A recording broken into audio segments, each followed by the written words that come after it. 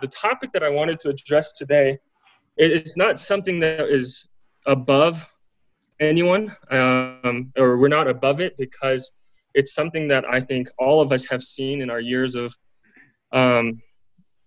being a Christian or being students at the Bible college. You even see this at seminary level, and that is the issue of apathy, where we grow cold in our love for Christ. And that's especially dangerous in Bible college settings and seminaries, because we're just filled with good, rich education and theological training.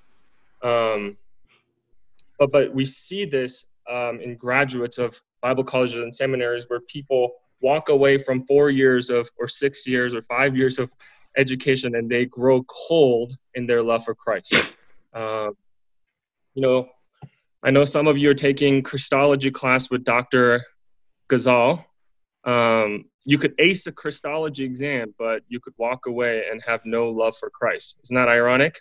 I mean, that is possible, and we see the danger of that in all of our lives, right? Where we are cranking out homework assignments, papers, and studying for exams, but we really have lost kind of this pulse, spiritual pulse, and love for Christ. And so, like I said, none of us are above this. I think I recently heard a story of even our college, our graduate, right, running into one of our faculty members and saying she doesn't really go to church. She doesn't really want to be looking for a church. She doesn't really have this ongoing relationship with Christ because she has faced some hardship from churches in the past, and it seems like that hardship was greater than her remembrance of what Christ has done for her. And so all that to say, I think it's very pertinent for us to remember that as we have been richly given much, especially through the discipleship that goes on, the education and the teaching and the mentorship and the fellowship that happens in our college, that we are mindful of remembering that Christ first loved us. And that's really the only reason why we're able to do the things that we're able to do. We're able to sit under the teaching that we're able to sit under. And so with that kind of as the problem that we all understand, right? None of us are above this. I want to answer the question, well, what's going on at the heart, right? What's going on at the heart level? What needs to change for us to not have to find ourselves in a position where we know a lot of doctrine, a lot of theology, and we can defend the truth, but we don't really know why we do what we do because we have forgotten God's love. And so with that as the introduction, let's open to Revelation chapter 2. If you've got your Bible, Revelation chapter 2, it's the last book in the New Testament, as you know. And if you know Revelation, chapter 2, it's the opening of the 7 letters to the churches in Asia Minor. And this is Jesus talking to the Apostle John and commanding him to write certain things to these 7 churches. And the church that we come across is the church in Ephesus. And so I'll read from verse 1 through 7. So follow along in Revelation chapter 2, verse 1 through 7. It says this: "To the angel of the church in Ephesus write, the one who holds the 7 stars in his right hand, the one who walks among the 7 golden lampstands says this: I know your deeds and your toil and perseverance, and that you cannot tolerate evil men, and that you put to the test those who call themselves apostles, and they are not, and you have found them to be false. And you have perseverance and have endured for my name's sake and have not grown weary. But I have this against you, that you have left your first love. Therefore, remember from where you have fallen and repent and do the deeds you did at first. Or else I'm coming to you and will remove your lampstand out of its place unless you repent. Yet this you do have, that you hate the deeds of the Nicolaitans, which I also hate. He who has an ear, let him hear what the Spirit says to the churches. To him who overcomes, I will grant to eat the tree of life, which is in the paradise of God." To set the context a little bit of this letter, we know that it's written to the church in Ephesus. And if you know Ephesus, it's in the western coast of our modern-day Turkey. And this was a city during the first century, a very popular city because it was a trading post. There were ships coming in and out of this harbor. And so it wasn't just the goods, like material goods that were coming in. There were also pagan religions that were coming in. If you know a little bit of church history or just history in general, you know that Ephesus had this temple that worshipped Diana, who's the goddess of the hunt, the Greek goddess of hunting. And so you can imagine this was a culture that had just a pot of mixed religions, mixed beliefs and philosophies, a pretty hard place for the ministry of the apostles to endure. However, if you also know, in Acts 19, when Paul arrived there, he found some disciples. He found disciples in Ephesus, and he stayed and ministered there for 3 years. I mean, I just think about that, and I wonder what kind of ministry every week or every day that was happening under Paul's leadership and Paul's teaching. I mean, you have a guy who's got, what you would call PhD in church planning in your city, teaching and discipling and evangelizing and preaching. And I just think about, all of you looking at all of you and thinking, man, if Apostle Paul came to NBC for 3 years and taught, church planning, taught Christology, taught Greek, we would just lose our minds, right? And so, as you can imagine, this church was richly blessed. And so, to kind of get a glimpse of it, turn in your Bibles to Acts chapter 20. This is profound because we kind of get a glimpse of Paul's heart for the church here and the leaders there, the elders. This is kind of his farewell. Looking at verse 17, it says, "From Miletus he sent to Ephesus and called to him the elders of the church." This is Paul. "And they had come to him, and he said to them," Paul saying to the elders, he says, "You yourselves know from the first day I set foot in Asia how I was with you the whole time, serving the Lord with all humility and with tears and with trials which came upon through the plots of the Jews. How I did not shrink from declaring to you anything that was profitable and teaching you publicly and from house to house, solemnly testifying to both Jews and Greeks of repentance towards God and faith in our Lord Jesus Christ." I mean, Paul, right? He just said, I poured my heart out. I gave everything that I got. This was church planning done right. This was elders training done right. I mean, he just gave himself sacrificially. And it wasn't just Paul, right? You guys know this. It wasn't just Paul who ministered at the church in Ephesus. Priscilla and Aquila most likely ministered there.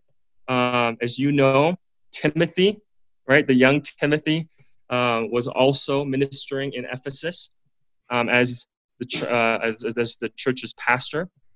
We also know that Ephesus rarely is, of the 7 churches, is the only church, is the only city with an inspired letter written to the church.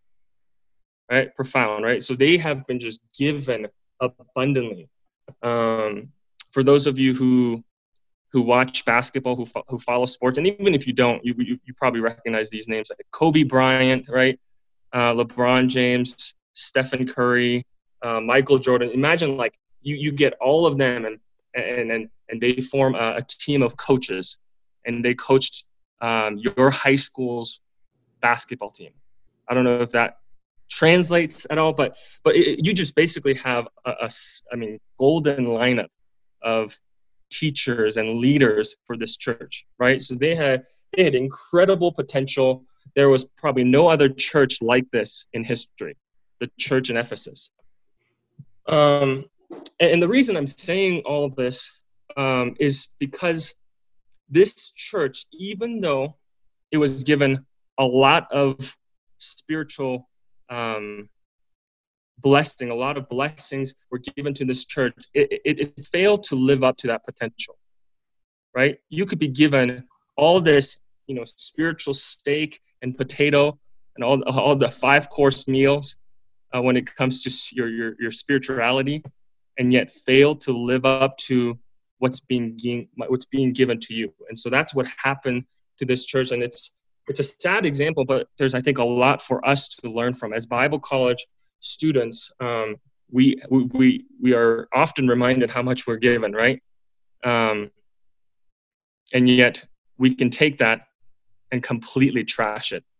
And so I think this comes at a pretty timely fashion for us as we close out this semester and as we head into the summer, to remember what we've been given. And so let's turn back to Revelation chapter 2 and study this passage, this letter that Christ gives to this church almost after 40 years after the church has been planted. So at the time of this letter being written, Revelation, it had been about 40 years since the birth of this church. And look at how we find this church. But before we even get there, let's look at who is writing and who is speaking and who it's written to. Look at verse 1. It says, "To the angel of the church in Ephesus write, the one who holds the 7 stars in his right hand and the one who walks among the 7 golden lampstands says this." The recipient in your translations probably say either the angel of the church or the messenger of the church. That's because the Greek word angelos can be translated as messenger. And we probably believe that this was a human messenger because we don't really find anywhere else that a holy angel is given to a specific church. And so this is probably a human messenger that delivered this letter to the church in Ephesus. And the speaker is none other than our glorious Christ, the one who holds the 7 stars in his right hand, the one who walks in the middle or among the 7 golden lampstands. And look at verse 20 of chapter 1 to see what the 7 stars and the 7 golden lampstands are. Verse 20 of chapter 1, it says, "As for the mystery of the 7 stars which you saw in my right hand and the 7 golden lampstands, the 7 stars are the angels, or the messengers of the 7 churches, and the 7 lampstands are the 7 churches." So basically what Jesus is saying here is that I am the one who holds the messengers, and I'm the one who walks in the middle, in the midst of these churches. He is sovereign over the messengers, and he is sovereign over the church. And so now, with that kind of as the context, what does Jesus want to say as the Lord of these churches, as the Lord of the church in Ephesus? What does he want to say and communicate to them? Look at verse 2. He says this, "I know your deeds and your toil and perseverance, and that you cannot tolerate evil men. And you put to test those who call themselves apostles, and they are not. And you found them to be false, and you have perseverance and have endured for my name's sake and have not grown weary."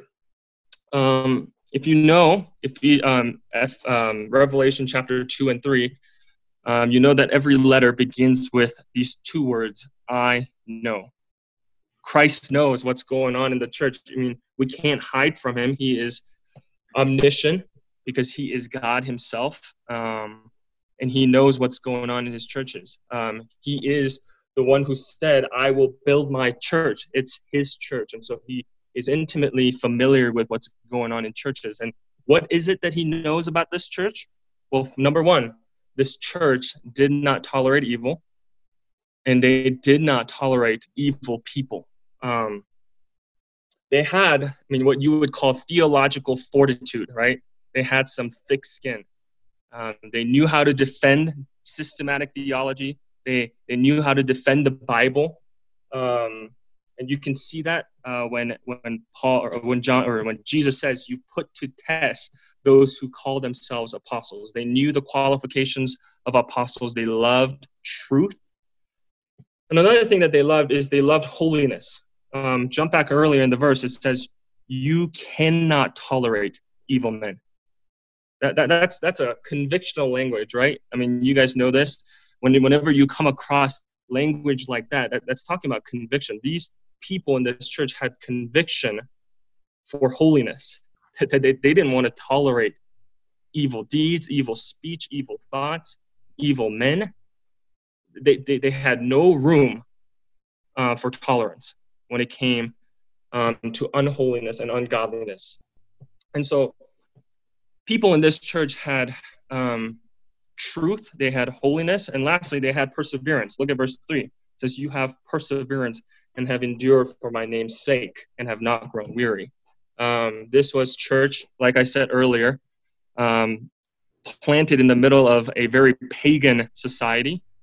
They worshipped Greek goddess Diana, and they had pagan philosophies coming in and out because of how popular the city was. And yet under that kind of pressure from outside and persecution that was going around during this time, they endured, they persevered, they didn't grow weary. And so three really refreshing characteristics that you see from a church, right? They had truth, they had holiness, and they had perseverance. They were thick-skinned. And that's not all. Look at verse 6. It says this, yet this you also have, that you hate the deeds of the Nicolaitans, which I also hate. The Nicolaitans were really immoral, idolatrous people. They were your modern heretics, you could even say. And they were false teachers, encouraging evil deeds. And the bottom line is this. These people in this church hated what Jesus hated. And I just look at a lot of your faces, and I have, talk with many of you who've stood strong in all of these things. You've hated evil deeds of evil men. You've hated false doctrine and have pushed against that, and you've stood firm in the midst of trials, right? You hated what Jesus hated, and you still hate what Jesus hated, and that would be sin and falsehood. And so that's encouraging for us to hear, right? Of a church in the first century who endured through trials, who stood for the truth, who loved holiness. Now, all of this commendations is really encouraging for us, right? It's kind of what you would want to see on a resume, right? I mean, imagine after you graduate from the Bible college and you write on the top of your resume, I hate what Jesus hates. Or you write, I hated the deeds of evil men. Or I know the qualifications of a real apostle, and I'm able to identify who are the false apostles. Or I'm able to not grow weary in the midst of persecution and pressure from our culture. I mean, that would be a quite impressive resume, right? You did this, you did that, you defended the truth, you lived a holy life. And so all these, this church had, the church in Ephesus, and we were not surprised that they had all these things because they had the Apostle Paul ministering there. But get this, after these commendations, we find this rather shocking verse. It's the conflict. It's the conflict that Christ has with this church. Look at verse 4. It says this, but I have this against you, that you have left your first love. Shocking, right? What a jolting comment from our Lord to this church. This love that ignited our soul to be born again. Somehow, the people in this church had forgotten it, right? I'm not sure that you guys are going to laugh at this, but there's also a sobering part of it, because I'm sure you've seen this personally in your close relationships. But a husband who comes home, right, to his wife and says that, yeah, honey, I'll walk around the neighbor with you. I'll eat meals with you. I'll go on dates with you. I'll raise a family with you, but I don't love you. I mean, that would be a surprise, a shocking thing for a husband to say to his wife, right? And yet here we find a church who's forgotten their marital vow to Christ, in a sense. their first love. And you might be sitting there wondering, like, how does this happen? Like, how does a church who's been given so much, who initially had this zeal for Christ and devotion to Christ, how did they lose or leave their first love? And I thought of two things that really, I think, when you boil it down, these two things answer it pretty well. And they're forgetfulness and complacency. Forgetfulness and complacency. For those of you who own plants and who have owned plants, you know that one of the most agonizing ways to kill a plant is what? You just forget about it, right? And that's the same way. I mean, I'm seeing some of you guys smile because you're probably like, I've done that. One of the most agonizing ways to kill a plant is you just forget about it. And that's what happens with our love too.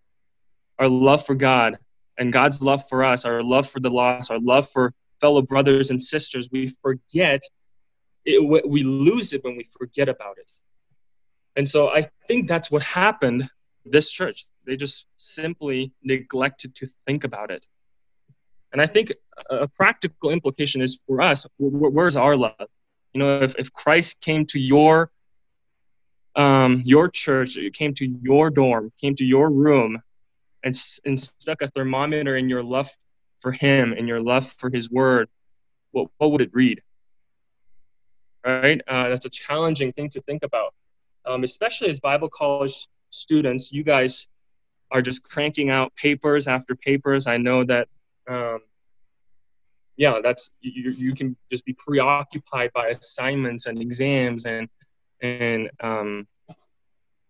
just things that are good, but you can forget the love of God that is given to us through Christ. And so forgetfulness is probably one of the reasons why this church left their first love. And the second reason I said is complacency.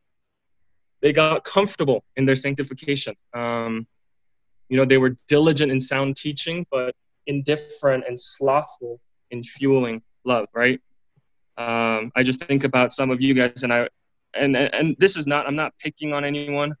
This is not meant to just pick on you, but being able to sit at the front desk and talk to you guys after your classes or after a 5-hour homework session, you come out of it to take a breather in the office, and here I am. I'm grilling you with questions about how you're doing and how's your heart been, and then there have been moments, right, that all of you can probably remember where you were just doing things to crank out assignments, and there was really no love for Christ, no remembrance of this first love. And so being complacent, being comfortable with the way things are with routine, that can really hinder us from remembering the first love. And so my encouragement to you guys as you continue in your education is that you continue to remember this love, that you can be the most theologically advanced student in the classroom, but you could be apathetic to love. And so remember this love. Don't grow cold in it. And really, at the end of the day, we must call this for what it is, right? It's a sin to have loveless pursuit of knowledge. Does that make sense? It's a sin to have a loveless pursuit of knowledge, and that's why the correction comes in the next verse. Look at verse 5. This is the correction, the conflict, and now the correction. It says this: therefore remember from where you have fallen and repent and do the deeds you did at first, or else I'm coming to you and will remove your lampstand out of its place unless you repent. This is, you could call it our Lord doing biblical counseling with this church, right? There's a problem, there's sin, and he is here to correct them. And really, he gives 3 points of correction, and they're quite easy to remember. Over the years, this has helped me just check my heart and my devotion to Christ, and that's remember, repent, and repeat. Look at the first imperative. It says, therefore, remember from where you have fallen. And I think this is referring to our memory of salvation. I'm not talking about a date or a place of conversion, but I think he's just talking about remember how you were once dead in sin and now you are alive in Christ. You love because he first loved you, right? 1 John 4 talks about that idea of how we have been first loved by God. And so we ought to remember these things when we recognize our love growing cold. I just think about how all of us, right, as Christians, we love baptisms and testimonies, right? Why is that? That's because we are reminding ourselves, we're reminding one another of the sweetness of the work that Christ does in the lives of sinners.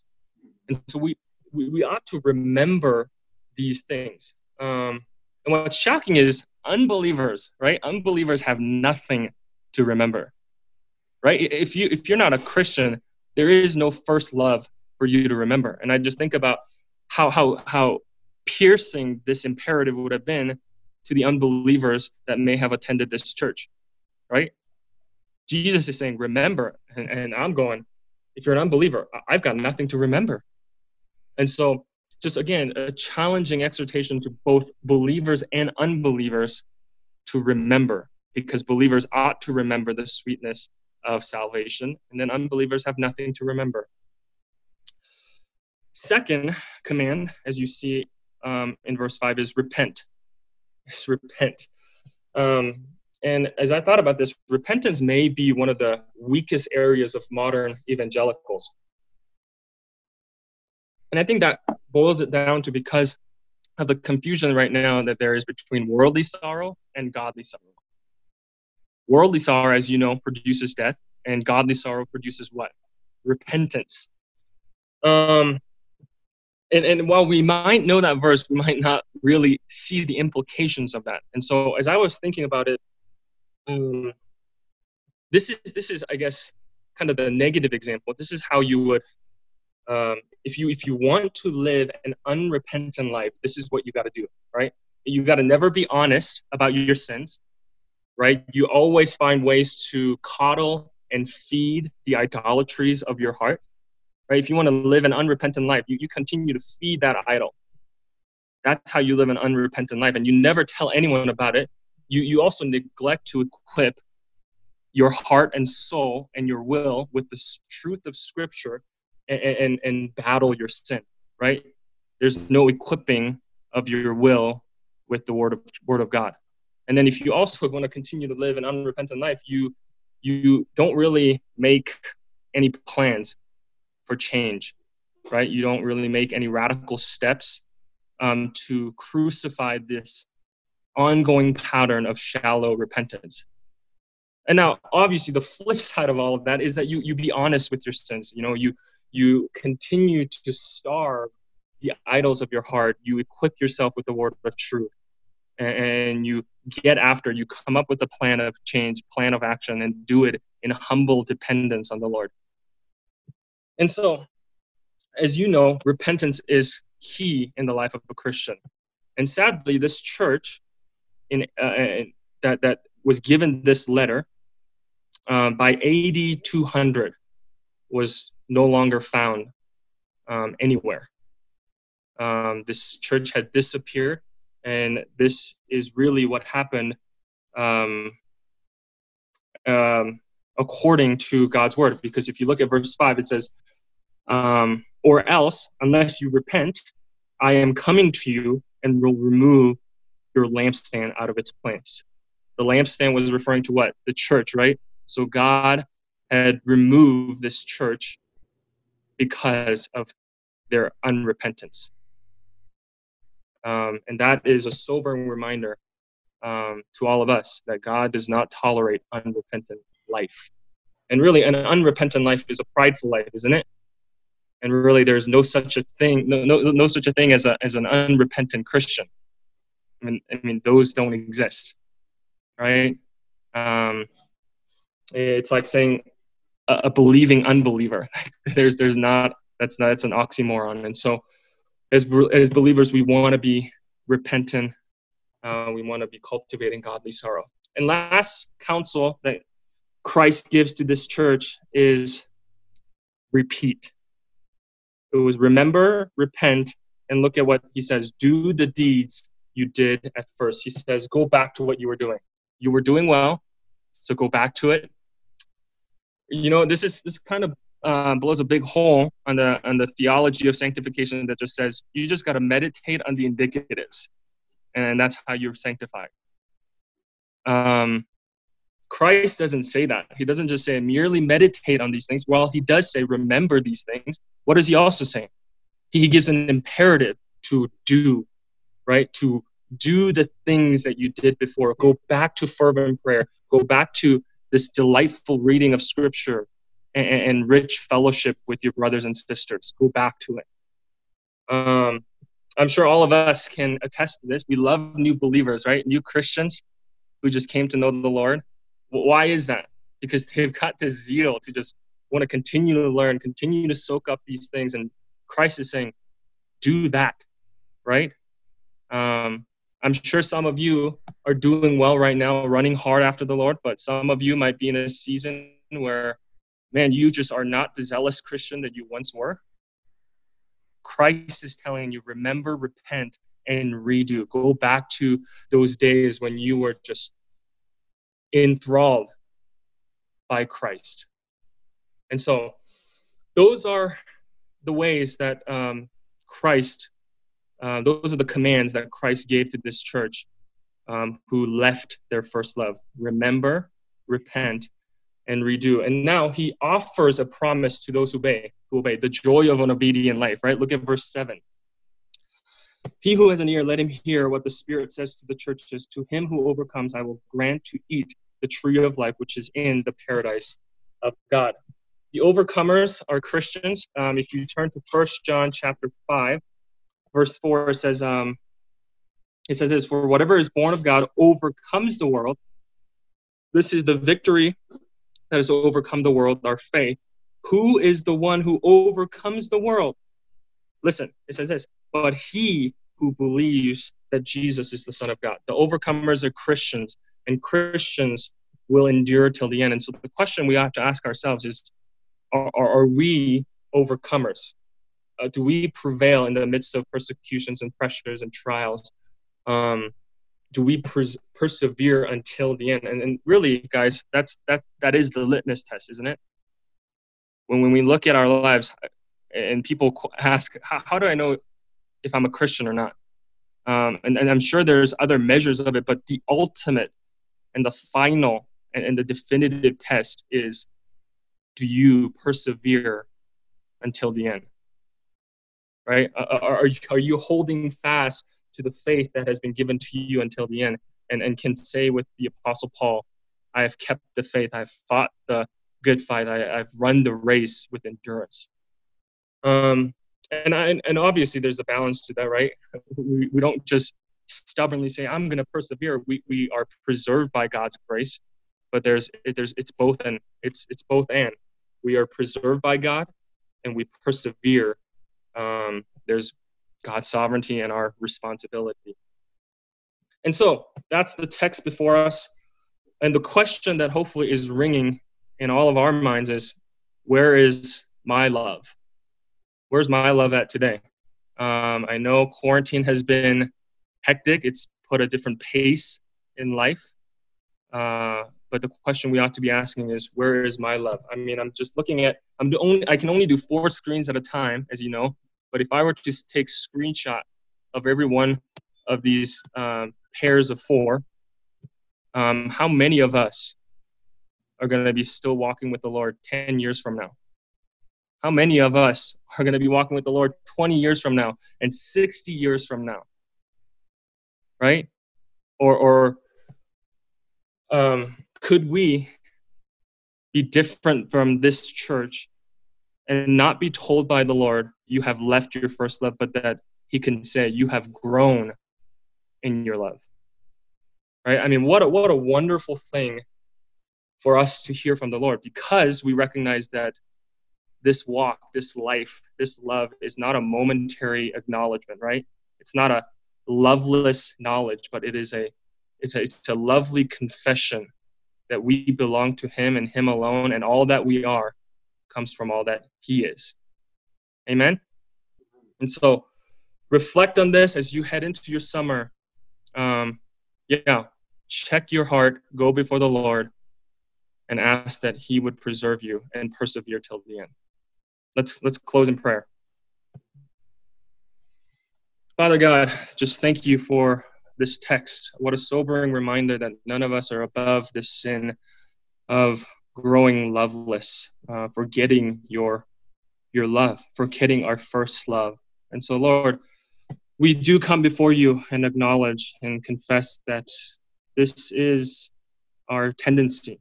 Our tendency is to forget. Our tendency is to grow complacent, especially in the circle of Bible colleges and seminaries, where we're just fed rich truths and we're given spiritual nourishment, that we grow complacent, we grow forgetful of the first love. And may that be not true of our students, but at the same time, if that becomes reality, we also know that you have given us your counsel for us to remember, for us to repent, and for us to repeat the deeds that we first did. And so thank you for your grace and your kindness to give us these instructions, these reminders, these sweet truths that keep us in the faith. Lord, we love you. We want to do everything that we do, remembering that you first loved us, and that's why we can do what we do. And it's in Christ's name we pray. Amen.